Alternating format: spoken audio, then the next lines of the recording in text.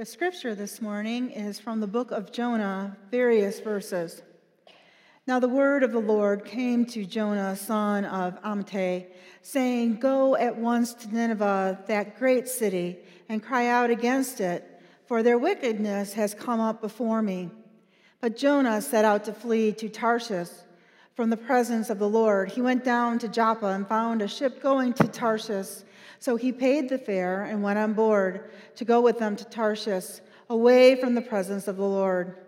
The word of the Lord came to Jonah a second time, saying, "Get up, go to Nineveh, that great city, and proclaim to it the message that I tell you." So Jonah set out and went to Nineveh according to the word of the Lord. Now Nineveh was an exceedingly large city, a 3 days' walk across. Jonah began to go into the city, going a day's walk, and he cried out, 40 days more, and Nineveh shall be overthrown." And the people of Nineveh believed God. They proclaimed a fast, and everyone, great and small, put on sackcloth. When God saw what they did, how they turned away from their evil ways, God changed his mind about the calamity that he had said he would bring upon them, and he did not do it. But this was very displeasing to Jonah, and he became angry. He prayed to the Lord, and he said, "O Lord, is not this what I said while I was still in my own country? That is why I fled to Tarshish at the beginning, for I knew that you are a gracious God and merciful, slow to anger and abounding in steadfast love, and ready to relent from punishing.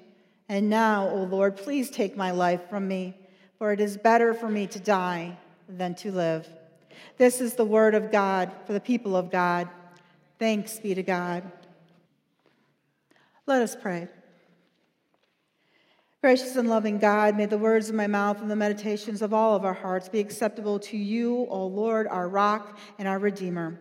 Amen. The book of Jonah is a small book in the minor prophet section of the Old Testament. Jonah is not mentioned many times in the Bible. It's only mentioned 1 or 2 times in the epistles of the New Testament. He has his book, it's not said much, but it is one of the books that is mentioned the most often by those who are called to ministry.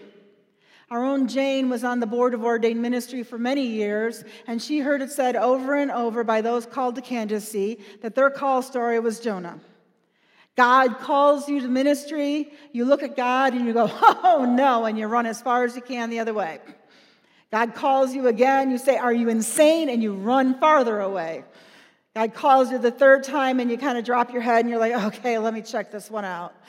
And you go forward. God always finds you wherever you hide. My call story is Jonah. I ran for years before God finally dragged me in and I found out where my place was to be. So I kind of get Jonah, kind of like Jonah. But Jonah had to be taught a lesson, and that's where God comes in. God went to Jonah and told Jonah what he had to do. Now, Jonah was a unique prophet. He wasn't the first prophet that didn't think he was the right man for the job. Moses, when God called him, told God, he's like, "God, I can't speak well, I stutter, I am not the man for the job." And then God talked to him a few more times, and Moses said, "Okay, I'll do it." Then Jeremiah was called, and he went up to God, and he's like, "You've got to be kidding me. I'm just a youth. I cannot do this job." And God told him, "Hey, I've known you since before you were born. I had this all planned out." And Jeremiah said, "Okay, no problem. I'll do what you ask me." Then he went to Jonah, and God said, "Jonah, I want you to do this job." And Jonah went, "Sure, God, no problem." And as soon as God left, he turned around and ran as far as he could to Tarshish. Sneaky guy. Now, Jonah was a monotheist, believing in one God, but he was living in a world of polytheists. So I thought, you know what?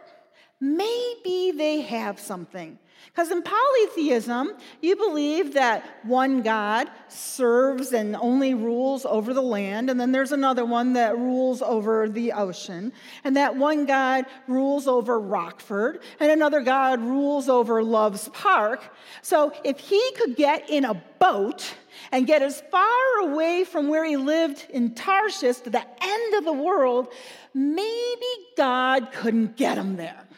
So that's why he immediately got off the land into water and was heading as far away as he could. And he got on the boat. God didn't stop him.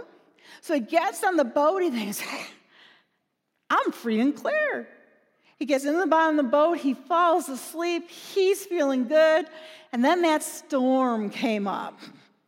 And the sailors on the boat wake him up, and they're like, we're going down. You have to get up and start bailing water with us. So he gets up, and he sees that the sailors are up there casting lots, trying to figure out whose God is mad at who, so they can figure out who to toss over the side of the boat.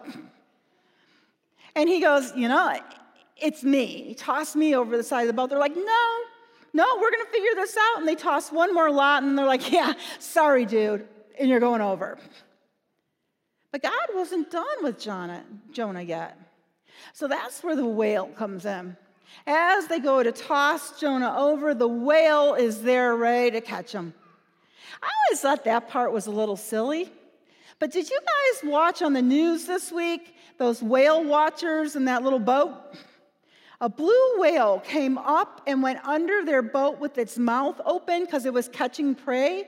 And its mouth was big enough to eat 3 of those people at one time. So I'm kind of thinking maybe this was true. So Jonah got off that boat and went into a whale for a 3-day whale timeout. God kept him there. After 3 days, Jonah learned his lesson. God's like, okay, whale, he can come out. But it wasn't like a magical thing where Jonah was in the whale and then Jonah was on dry land. No, he's like still a little irritated with them. So, whale, I want you to vomit him out on the land. I love that in the Bible, it actually says that he was vomited out. It's kind of gross when you think of it. So there is Jonah mixed with whale vomit on the beach. And that's when God talks to Jonah for the second time and tells Jonah, now I want you to go to Nineveh, and Jonah goes. I want you to go to Nineveh, and I want you to tell the people that in 40 days I'm going to destroy them. And Jonah gets up, and he goes to Nineveh, and he thinks he's going to have to walk across the city for 3 days, but in only 1 day, the people of Nineveh hear his message, and they change their lives. The king of Nineveh is said to have actually ripped his clothing, put on sackcloth, told everybody in Nineveh that they too are to wear only sackcloth, from infant to the oldest person. And even their animals, every animal is to have sackcloth on. Can you imagine your dogs walking around with sackcloth on? Now, sackcloth is a material that makes your skin break out in sores. It is something that's seriously uncomfortable to wear. And not only that, but they were to begin a fast that would last for days. They immediately repented all of the evil that they had done.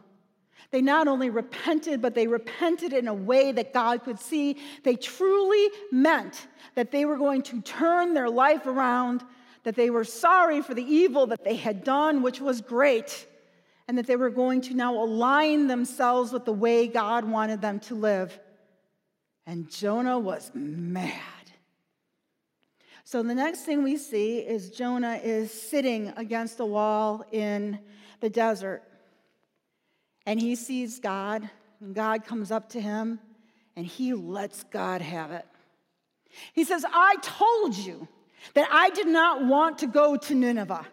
I told you that I didn't want to say this because I knew you were merciful, and you were slow to anger, and you have grace, and you were not going to destroy those people. That's why I ran away, because those people need to be destroyed. because Nineveh was Jonah's enemy. He didn't want to bring those people into righteousness with God. He wanted God to destroy those people. So then God lets him have his say, and he leaves him there. And he's not doing well because of the direct heat, so God then grows him a beautiful vine with all these beautiful leaves on the top and gives him shade. And so Jonah feels good for about a day. And then God has that vine die. We're going to leave it there for a second. We'll come back to the story. It's easy for us, how many thousands of years later, to say, God called Jonah. Jonah should have done what God said. Jonah knew that God could be forgiving if people repented. The city repented. What was Jonah's deal? He should have known better, because we're not emotionally involved with what happened to Jonah. It was a war so long ago that we have no what they call skin in the game, no emotional involvement. But what if we put it into something that we know about today? We've been at war for my children, who are 26 and 28, their entire lives. My children don't know a world where we haven't been at war. They know about Desert Storm. They know about suicide bombing. They know about terrorists. They know about homegrown terrorists. My youngest daughter even knows what it's like to be at home while her husband is off fighting a war in Iraq. They know war. I grew up after being 5. From that point on until I was quite in my 40s, I knew peace. Had no idea what living with a war would be like. My children know nothing but war. So think about this. Think about if God called one of the surviving first responders from ground zero. Somebody that was there and lost so many of their buddies and their comrades. A firefighter who saw many of his friends die, police die, civilians die, for no reason other than terrorists decided to make a statement that we continue to be in war against Al-Qaeda and ISIS, that there still are many families mourning the loss of loved ones, people trying to get on with a life that will never be the same again, soldiers coming home broken in mind and body, creating families that are broken as part of the fallout. Picture one of those people called by God and told, now, I want you to go to Mosul in Iraq, which is the home base now of ISIS. And I want you to go to Mosul, and I want you to bring the message that I will destroy them in 40 days unless they repent. Now, I want you to think that after this person walks through for one day, that suddenly they repent. They put on the sackcloth, they fast, and they say, hey, we were wrong. We were so wrong. We are sorry. We are so sorry of what we did, and now we are going to repent. We're going to make sure that God knows in our hearts that we are not going to do this anymore. We repent. We are sorry. God's not going to destroy the city. God is going to be happy that no longer is this city going to be evil. These people are opening their hearts to what truly the pillars of Islam call them to be. No longer are they taking a beautiful religion and twisting it for a perverted purpose. They are going to be on the right path, showing love for the world, fitting in God's kingdom the way God calls them to be, they are going to turn that path. God is going to show them favor. Now let's go back to Jonah. So God has put that wonderful leaf over his head, and then he killed that leaf. And he looks up at God and he's like, why do you keep doing this? Why do you take something that's good and then destroy it? I really liked that leaf. Why do you keep doing this? And God looks at him and he's like, I don't get you. You're all upset with me because you had a leafy vine and I killed it. But you're also upset with me because I didn't kill all of the people in Nineveh. I didn't kill the children. I didn't kill the babies. I didn't kill the women. I didn't kill the men. Why is it okay for you if I killed them, but the vine I was supposed to be okay, leave alone? And the answer is because Jonah still hated the people of Nineveh. They were the enemy. He hadn't forgiven them. He wanted them destroyed because he still had pain in his heart. And he thought if God wiped them off of the face of the earth, whether they were innocent civilians or not, then it would be okay. We have that problem too. How do we live in a world and find peace if we hold that anger into us? When God chose Jonah, I believe, I don't think he was just sending Jonah to bring a message to Nineveh. I think he was also trying to have Jonah have a message to himself. I think he was sending a message that peace cannot come on this earth if we don't all change the way we look at each other. Yes, those that are doing evil in this world need to change their hearts, need to open up their lives and see each other as valuable human beings, need to see that we are men and women, children of God, all of us, and that killing over ideology and religion is wrong. That is not what God wants. But we also need to see each other as children of God. We have the hard job of forgiving our enemies, loving our enemies, praying for our enemies, exactly like Christ taught us to do. It's so easy to pray for those we love. It's so easy to pray for those that we agree with. It's so easy to pray for our allies in a war. It is not easy to pray for those that hurt us. It's not easy to pray for those that hurt our loved ones. It is not easy for those to pray for those that make the world an unsafe place. But that's exactly what God is calling for us to do. That is exactly what God wanted Jonah to do. That is exactly what Christ actually tells us to do. That it's no big deal if we pray for those that are good. It's more important that we pray for those that are different, that we pray for those that have hurt us, that we pray for those that need our prayers the most. That's the hard work. God sent Jonah out in the world to make sure, to enable that this kingdom on earth could be the same as the heavenly kingdom. That peace could be here on earth. God calls each one of us to do the exact amount of work.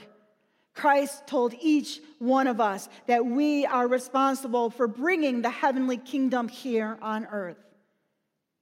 One part of our job is to truly love our neighbor, even if our neighbor does not love us back. We are to pray for our neighbors. We are to pray for our enemies. We are to pray for those who do not want peace in the world. We are to pray for ourselves when we have anger and hatred, that we let those go. We are to pray that truly peace can be on both sides of issues and war. We are to pray to bring the heavenly kingdom here on earth. That is what God wants us to do. That is the message of Jonah. Amen.